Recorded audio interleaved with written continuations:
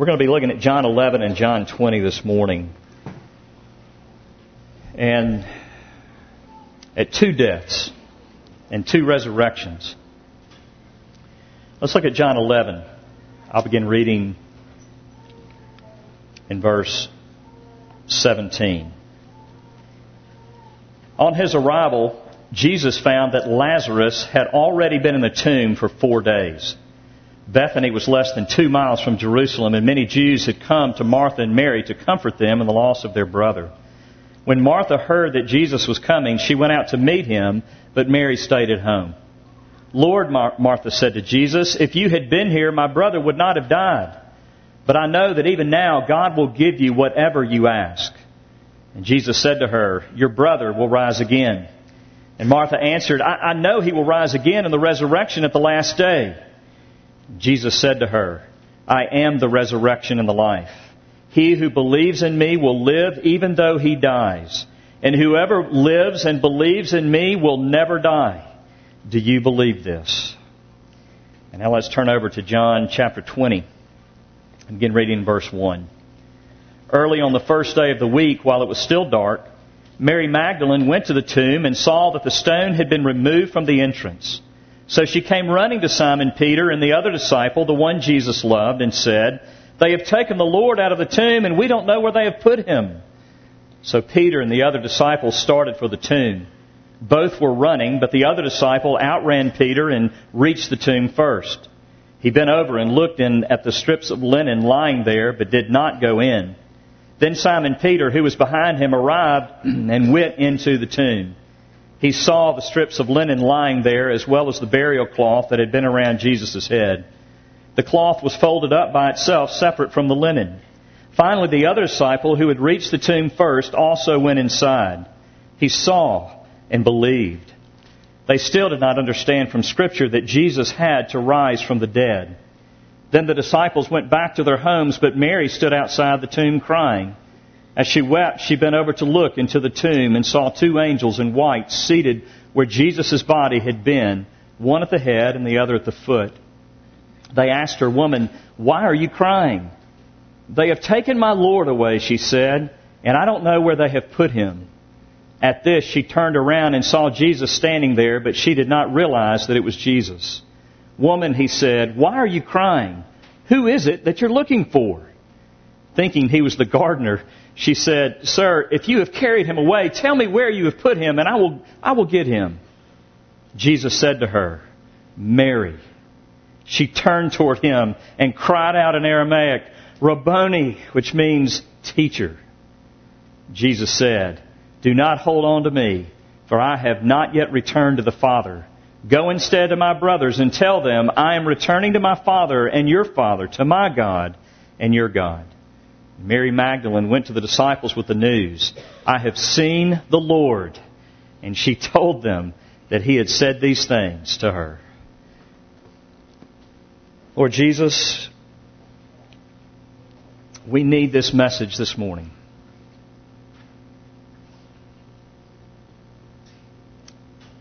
Three boys in this room lost their brother this week to yet another shooting and more violence. There are more grandchildren that lost their grandmother. There are many more stories that I don't know about. We are all facing the reality of death and curse in this life, and we need you to open our eyes to the beauty of the resurrection of Jesus Christ, which is the very central hope of our faith. Oh, Father, we believe, but help us in our unbelief. Use your word in the next few minutes to open the eyes of our hearts and the ears of our hearts to see and hear the truth of Jesus Christ. Lord Jesus, would you be exalted in this place? Would you help us to think new and better thoughts of you? Would you show us our sin? Would you convict us of our unbelief? Would you show us where we've been weak in our lives, where we've given in, where we have fallen to temptation? And would you lead us into faithfulness as you lead us into belief? Oh God, we pray that the devil would be bound and that your Spirit would be let loose in this room, that we, your church, would believe, and the world would come asking, what has happened to those people? Lord Jesus, would you do it for the glory of your Son and the good of your children? And we pray in Jesus' name. Amen. We all love a cause, don't we? We love a cause, and every cause has a hero that we can rally toward. Someone who has given greatly and someone who has sacrificed that the cause might be advanced. You think about childhood cancer. They have St. Jude. St. Jude has Danny Thomas. You think of college basketball. I don't know if that's a cause, but I love college basketball, so I'm going to use it as an illustration. We used to have Florida Gulf Coast, but they got eliminated. Now we have Wichita State. We all love, all the SEC teams, all the good teams are gone. So we've got to like somebody. We like the one who is the underdog. So let's go the Shockers, Wichita State. We had the Miami Heat this week, or the NBA did, but most of us were glad that the Bulls knocked them off. In Memphis, we have the Grizzlies, and the Grizzlies have Marc Gasol and Tony Allen and Zebo. We've got a great team, and we're moving toward the playoffs. If you're more into politics, then maybe you're a Democrat, and you say, well, my man is Barack Obama. If you're a Republican, you say, well, I don't know who you say your man is. I'm sorry. Tough time for you Republicans, I guess. Causes unite, but causes also divide. And we saw that yesterday, didn't we? In downtown Memphis, the KKK, who even knew those guys were still around, rallied for their cause. But did you see what happened? Immediately, another rally started. The heart of Memphis, people came together and said, we're going to stand against. Because that's what causes do. Democrats are divided from Republicans, Republicans from Democrats. Grizzly fans are divided from every other team's fans. And that's just how it goes. Because causes unite, but causes divide. And so do you understand that if we're going to have real world peace, if we're going to have a movement of peace and unity, not just in this part of Memphis, and not just in Memphis overall, or the state of Tennessee, or the Mid-South, or in the United States, but if we're going to have real unity in the world, then we have to have a universal cause that resonates with all of us, and we've got to rally around a common hero who sacrifices and advances the good of the cause. And that's what we have in Christianity. We have the cause, and it's death. And we have the hero, and his name is Jesus. We see it in these two passages. Lazarus, Jesus' good friend, dies. He's in the tomb for 4 days, and yet Jesus shows up, and he raises him from the dead. Have you ever stood there and looked at a loved one who is dead? Have you wished with everything in you that someone had the power to change what had happened? That's what Jesus did. And then Jesus shows that he doesn't just have power to raise people, but then he went in the tomb for 3 days and he was raised. And then he had the audacity to say, whoever believes in me will live, even though he dies. And he who lives and believes in me will never die. It will be as if you never died, even though your body might go into the ground, even though you might taste death, you won't eat death. Or death won't eat you, because you will rise again. You will go and be with Christ, and one day you'll be united to your body. That is ridiculous, unless it's true. We are all fools in this place. That's what Paul said. If the dead are not raised. But if the dead are raised. You see, the resurrection of Jesus has been and has always been the very center of the Christian message. If you go to the early sermons in the book of Acts, what you see is that they weren't proactive, but they were reactive. The people of God were rejoicing. They were responding to something that had happened. And the world comes and knocks on the door and says, what has happened to you people? It's like Paul's preaching in the book of Acts, chapter 10. They come and they ask, what in the world's going on? And Paul says this, they killed him. They killed Jesus by hanging him on a cross. But God raised him from the dead on the third day and caused him to be seen. This wasn't some psychological message. This wasn't some sentimental message. This was historic, intellectual reality to Paul and to the early church. And that was the central message. But that has not been the central message in the church in our day. If you look at evangelistic presentations, very few of them even talk about the resurrection. What do we talk about? Accept Jesus that He might forgive you of your sins. And that is not I'm not demoting the finished work of Christ in atoning for our sins. But what I am saying is, if all Jesus did was die, then our sins are not forgiven. That's what Paul said in 1 Corinthians 15. But if He was raised, then we're a people of hope. Do you see that? Do you see we are a people of hope? And yet are we? This message this morning is for those of you who say you believe. Now, those of you in this room that have been manipulated, coaxed, begged, pleaded to be here today, the person that brought you probably thought that you needed to hear this message, but I want you to know that I'm steering this message to somebody else. And that's the person that brought you.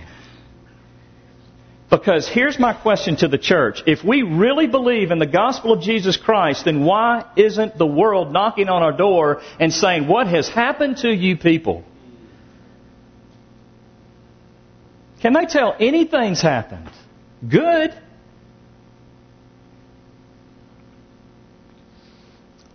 So I believe the church, we are the ones that need to believe the gospel. And so let's look at it. We really do prove our lack of faith in the resurrection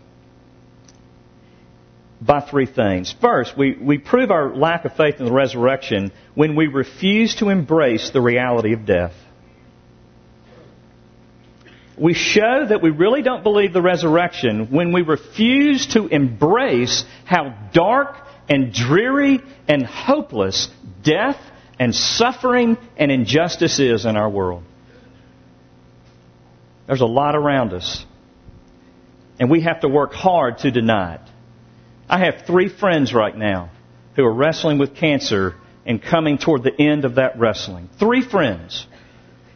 I have the wife of another friend who is struggling with cancer and in cancer treatment. The wife of Brad Baker, Marcia Baker, went home to be with the Lord this week way too early. Brad Baker is brought Young Life to Memphis, and his wife Marcia came down with a brain tumor, malignant brain tumor, and she died this past week. Miss Tina Houston, grandmother to several children in our church, succumbed to her illness and sickness and died. And I stood there Thursday at her funeral, and I watched the family grieving. And I thought, I hate death.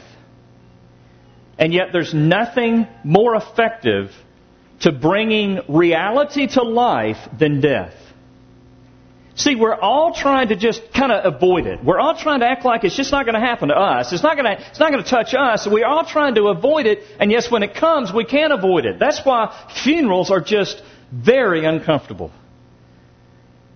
Because you have people that don't even believe in God talking about God. Because what else are you going to talk about when you're standing there looking at somebody and you know they're not getting up again? Death. And yet as soon as the funeral's over, we get on a fast track toward our blessed state of denial. While it's happening, we go in a couple of extremes. We try to sentimentalize it. We take the Lion King approach. It's just the circle of life. Simba, it's just natural. It's a healthy thing. We die, our bodies go into the ground, we become fertilizer. Isn't that happy? No, that's hopeless. If that's the only hope we have, why are we here this morning? We do that, or we kind of go the other way, kind of the Hollywood way, the Wall Street, or we go the way of Revlon. We dress our dead up. I mean, we put makeup on them. We try to make them look as good as they possibly can, and we walk by and we say things. Oh, don't they look good? They've never looked better. Really? I hope if I've never looked better when I'm in the box, I hope that's not true. I mean, if that's what I have to wait for to look better than I do now, that's not a lot of hope. And yet that's what we do. And then we say things as we're going through things. Oh, it's going to be okay. We don't really believe that, but we don't know what else to say. Everything's going to work out. Really?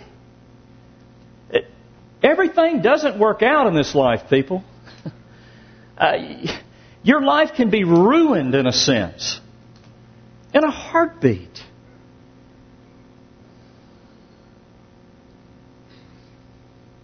Death is unavoidable. Went to see Marlon Hale. He's here this morning. I can't believe he's here. He was shot, I think, Monday night. He just simply went to go visit a friend. And some guys thought he didn't belong in their hood or their part of town or this apartment complex. So they shot him, and the bullet went through his back, kind of down here, came out his stomach, and even the doctors were amazed that he was alive. I mean, death was that close. It's all around us. And yet we avoid it, and we act like it's okay. And it's not just physical death, it's spiritual death, it's intellectual death, it's emotional death. When God told Adam and Eve that when they eat the fruit of the tree from the tree from which He forbade them to eat from, He said what? You will surely what? Die. And He didn't just mean it physically, He meant it in every way. He meant creation would come under a curse and everything would move toward decomposition. Chaos, death, hurting, pain, injustice, violence, everything. This world is under a curse, and if you don't see it, open your eyes. But do you understand that the church is unwilling to open its eyes? Why? Because we prove that we really don't believe that we have hope. Now, this may sound odd. And some of you are probably saying, Richard, I thought Easter was supposed to be happy. Just wait. It's coming, I promise. But here's my point. If we don't embrace the full extent of darkness, if we don't embrace the full extent of the curse that is around us, the curse that is impacting us, and the curse that's impacting those we love, and impacting those we don't even know, if we are unwilling to embrace the reality of the curse of death that God promised on His creation, then we're going to take a flashlight to the fight when what we need is the power of the sun itself. We're going to be saying little things, and we're going to find ourselves losing hope when we accidentally or we unavoidably kind of brush up next to death or brush up next to suffering, or we're not going to know how to deal with it. And yet the people of God, those who have hope, can deal with anything. Because if Jesus rose from the dead, we will rise from the dead. Amen. If His body was made new, everything will be made new. And therefore, we of all people can say, you're right, it's horrible, but just wait. I will walk with you, but just wait. I will stand with you. I will help you shoulder it. We can't do it alone, but we're waiting. You see, that's what Paul was doing in Romans. The church was under tremendous persecution, lots of death, people losing their jobs, tremendous injustice. Those in power were oppressing the people of God. And you know what Paul did? He came and he said, Hakuna Matata. It's a wonderful thing. No. Listen to what he says in Romans 8. For the creation, you know what the creation is? Everything. Everything that you experience, everything that you see waits in eager expectation for one day when the children of God will be revealed. For the creation was subjected to frustration, not by its own choice, but by the will of the one who subjected it, in hope that the creation itself will be liberated from its bondage to decay and brought into the freedom and glory of the children of God. We know that the whole creation has been groaning, as in the pains of childbirth, right up to the present time. Now, a woman in labor, it's hard to live as if you're not in pain, without drugs at least, right? It is pain. That's why Paul uses this illustration. Groaning as in the pains of childbirth right up to today. Not only so, but we ourselves, who? The people of God. We have the first fruits of the Spirit because Jesus was raised. And yet we groan inwardly as we wait eagerly for our adoption to sonship, the redemption of our bodies. Paul said creation is groaning, and as we experience the pain of living in a fallen world, we are not to live in denial. But we are to say, yes, the world is groaning and we groan with it. Do you know when you need to be worried about someone who's sick? It's when they stop groaning. When they give up. They say, death take me. But it's those who are fighting that you're like, well, I'll fight with you. And what do we tell our friends when they get cancer, we're going to fight with you. We're going to be right there. Let's go at it together. Why? We're groaning against it. It's the enemy, and we groan against it. And that's what the people of God are to do, but that's not what the Church of God has done. But what we have done is we have insulated ourselves from the world. We've made church anything and everything opposite of groaning. We've made it about program. We've made it about, the church meeting my needs. We're not a people who groan anymore. The rich move further out of town to get away from the poor so they don't have to groan. And yet Jesus said, it's because you don't believe the resurrection. Because if you believe the resurrection, then you will draw near to those who are hurting. Why? Because that's what Jesus did. In Isaiah 50, what we see, it's a beautiful, beautiful sight. In Isaiah 50, verses 6 through 7, we have this prophecy of Jesus. And he said, I offered my back to those who beat me, my cheeks to those who pulled out my beard. I did not hide my face from mocking and spitting, because the sovereign Lord helps me. I will not be disgraced. Why? Why could he go through all he went through? Because he knew that the sovereign Lord of heaven and earth would not abandon him. Because the sovereign Lord helps me, I will not be disgraced. Therefore I have set my face like flint, and I know I will not be put to shame. Why? Because he knew that even if he died, the Father would raise him up. Do you understand? You have that same hope. And if you believe it, then how you practically live that out is you say, let me see the suffering of the world around me. I can get in the most dangerous place. But what can they do to me? They kill me, I go directly to the presence of Jesus. Hallelujah.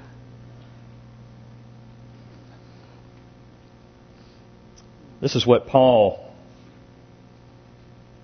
said in Philippians 1.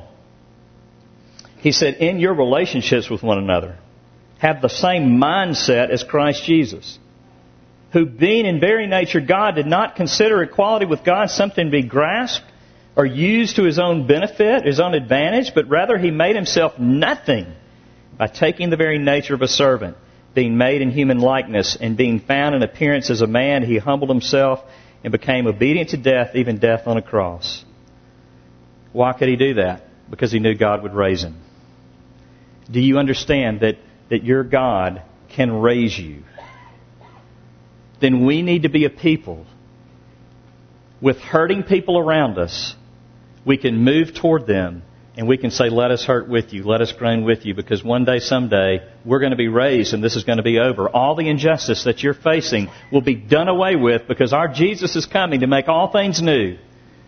And so I can endure a life of joblessness. I can endure a life of singleness and loneliness. I can endure a life with no children. I can endure a life of aloneness and abandonment. Why? Because one day, someday, my Jesus said, I will live and I will live in glory. But does the church believe that today? We don't have to have heaven on earth, and every heaven we try to build on earth just becomes our own hell. There's only one heaven, and Jesus is the one who's preparing it. So church, We need to show the world we believe in the resurrection. We believe that there will be a new heaven and a new earth by going out into the world and working to that end. Groaning with them. Secondly, we prove our lack of faith in the resurrection when we don't see Jesus as certain victory over death.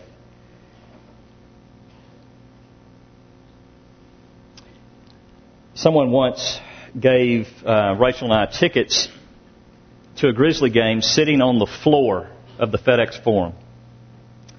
And when they gave us those tickets, they said, now take these tickets, and there's a special place that you enter, when you have these tickets. And they said, just show the tickets to the attendant. So we did that. Didn't even know this little thing, this area existed. I showed the man my tickets.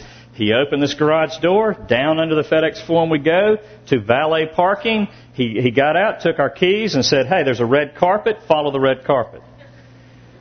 We follow the red carpet. There was another person there. Can we see your tickets? Here are our tickets. All right, well, here's a wristband. Go in here. We've got a full buffet, an open bar. Everything's free. Just enjoy yourself. Have a great time. We enjoy ourselves. We go out. We come to the floor of the FedEx Forum, the basketball court, and there's somebody else standing there. What do they say? Let us see your tickets. Here are our tickets. All right, come on, follow me. They were sitting right on the floor. Our feet are on the hardwood. I mean, it is awesome. At halftime, we've already learned the drill. We better take our tickets, but let's go back to that buffet now, So we're walking in, kind of leading with our tickets, waiting for somebody to say, you don't belong here, because we didn't.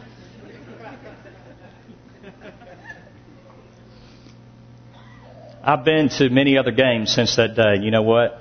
Everything in me wants to go back down to that parking space.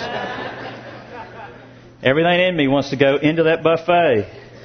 Everything in me wants to go to the court, but I don't do it. Why? Because I don't have the tickets. And I'd be foolish. It wasn't my pretty face and my charming personality that got me in. I had the tickets that somebody else bought and paid for. And I didn't deserve it. And how presumptuous it would be for me to think that I did. Jesus said something, this is a game changer. I am the resurrection and the life. He who believes in me will live, even though he dies. And he who lives and believes in me will live forever. What he's saying is, if you have the tickets, if you believe, if you rest on him, if you understand it's not your good looks, and it's not your good looks that are going to get you in, it's not your bad looks that are going to keep you out. But here are the tickets. You walk humbly, you walk slowly, but you walk. And you know why that's important? You know why it's important to believe that? Because it changes your life now. Do you know what happened the day when they called and said, hey, do you want these tickets? I had other engagements, other commitments, and I lied, cheated, and still I got out of them all. I'm going and I'm using these tickets. And buddy, I am dancing. I called Rachel. We are going to the game tonight, and we are sitting on the floor, and we get to park under the Forum, and there's a buffet. Pick your outfit out, honey. We are going. There was joy as if I had already attended the game. And I was calling people. As people called me, I don't care what they were talking about, I'd work it in. I don't know, man. I'll have to think about meeting you in 3 months, because I'm going to the game tonight. And I'm sitting on the floor. Do you see what tickets do for you? People could invite me to many other things. I'm going there. I'm going to the game. I got the tickets. You see how it's such a power against sin? Yeah, that's attractive on any other day. If I didn't have this, if I wasn't going to the game, maybe. But I'm going to the game. I'm not wasting my time on that.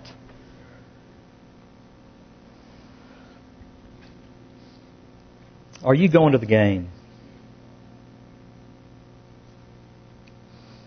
See, I love it. This is neither self-help nor psychological feel-good philosophy. It's historical, intellectual truth that when embraced by faith causes the emotional impact of fearless joy. Joy! Fearless joy. Paul says this in Romans 6, "For if we have been united with Him like this in His death, we will certainly also be united with Him in His resurrection. For we know that our old self was crucified with Him so that the body ruled by sin might be done away with, that we should no longer be slaves to sin, because anyone who has died has been set free from sin. Now if we died with Christ, we believe that we will also live with Him." Do you believe that you're going to live with Christ? Then live like it. Worship like it. Work like it. Love the people around you like it. You see, it's the church that needs to be reminded of the hope that we have in Him.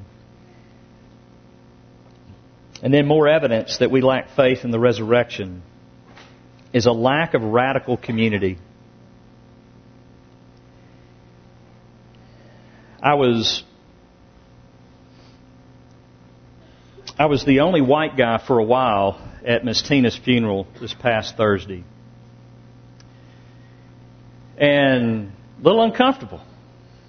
I mean, not because of I'm white, my friends here are black, but because I don't understand all the cultural implications, that I hadn't been, so there wasn't anybody else to kind of follow. I was called up to the front with all the other clergy. And I leaned over to Chris. I was like, "Man, they're going to make us preach?" And he said, "I don't know. If I knew we were going to be called up here, I'd worn a tie, And so we're both shocked. But you know what? The service starts, and there's no white or black. We're believers in Jesus. We have the same hope. We talk the same language. We talk about heaven. We talk about sin. We talk about death. And we talk about Jesus. And that's no mistake. Remember how we started this sermon? If we're going to have unity, then what we have to have is a common cause and a shared Savior or hero. But if you look at the church today, you would never know that we have a common cause or a shared hero. And you say, "Oh, here we go. Richard, you're the pastor of a multi-ethnic, multi-class church. This is just your pet peeve." And dear friends, no. The whole purpose of the gospel of Jesus Christ and the resurrection of Jesus Christ is to make one man, one body out of the two who were divided. Because what happened in the fall, everything goes back to that. What happened is when Adam and Eve ate the forbidden fruit, the very first thing they do is they realized they were naked, and so they immediately begin to justify themselves, make themselves feel better by putting clothes on. Now, how many people today, I'm telling you, people didn't come to this church today because they didn't think they had something appropriate to wear. I mean, it literally can go to that. Those without jobs, how do you feel around people who have jobs and they start talking about their jobs and they turn to you and say, "So what do you do?" We want to make something up. Well, why? Because our justification is in anything but Jesus. But Jesus came to say, "I clothe the naked." The white naked, the black naked, the yellow naked, the red naked, the poor naked, the rich naked, the young naked, the old naked. I clothe the naked and I make one man out of the two. Do you see what Jesus said? Whoever believes. And He was talking to a racially charged audience and a culturally charged audience. Charged audience. There we go. When Paul in Romans said, "All have sinned," who was he talking about? Jew and Greek, slave and free, male and female. Everybody that's divided in the culture in Christ, all have sinned. All have sinned and fall short of the glory of God, and yet all are justified freely by His grace. And sadly, what we see today is Jesus is a top priority, but it's just below cultural realities and comforts. See, Jesus blows away our cultural comforts and realities. Why? Because we aren't justified by what we wear. We aren't justified by the fact we have a job, or we are not non-justified because we don't have a job. We're not justified because we have a PhD, and we're not non-justified because we can't read. We're not justified because we're white or black. We're justified through the finished work of Jesus Christ, and that makes one body out of two. And so, dear friends, we must move toward, if there is conflict in our relationship, then here's the reality. Jesus and His death and resurrection is not the central and supreme reality of that relationship. Because when it is, there's unity, not disunity and division.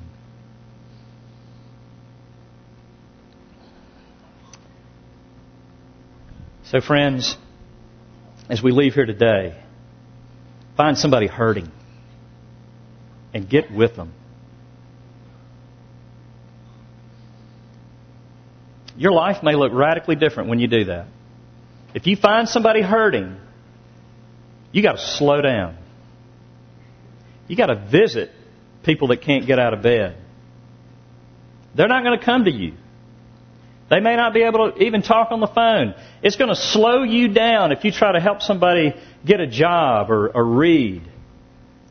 You're going to have to slow down to teach somebody the Bible or just share life with somebody and say, hey, let's just read the Bible together and pray. Let's just become friends because we're brothers or sisters in Christ. It's going to slow your life down. And you might suffer. But guess what? Jesus is coming. And you will be raised. And this life will be but a distant memory, if a memory at all. Is the resurrection of Jesus Christ your central commitment and love? If not, dear friend, would you embrace the risen Lord Jesus today, that you might have the confidence that the Scriptures speak of, that you might literally stare death down, that you might, if you're told today that you will die, you can say, where, O death, is your victory? Where, O death, is your sting? You have no hold on me. Jesus has all hold on me. If you want that kind of confidence, then believe in the resurrection of Jesus Christ, the risen Lord. Would you come to Him today, and would you give your life to Him? Let's pray together. Lord Jesus, forgive us for not believing, but give us faith.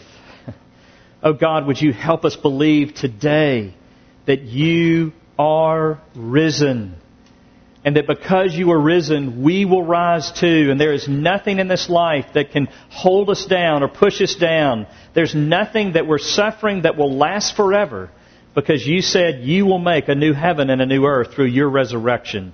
You will make all things new. And so, Father, give us hope. May we in the church today have joy and hope because of Jesus. Draw us higher up and deeper into Him. We beg of you, even this morning.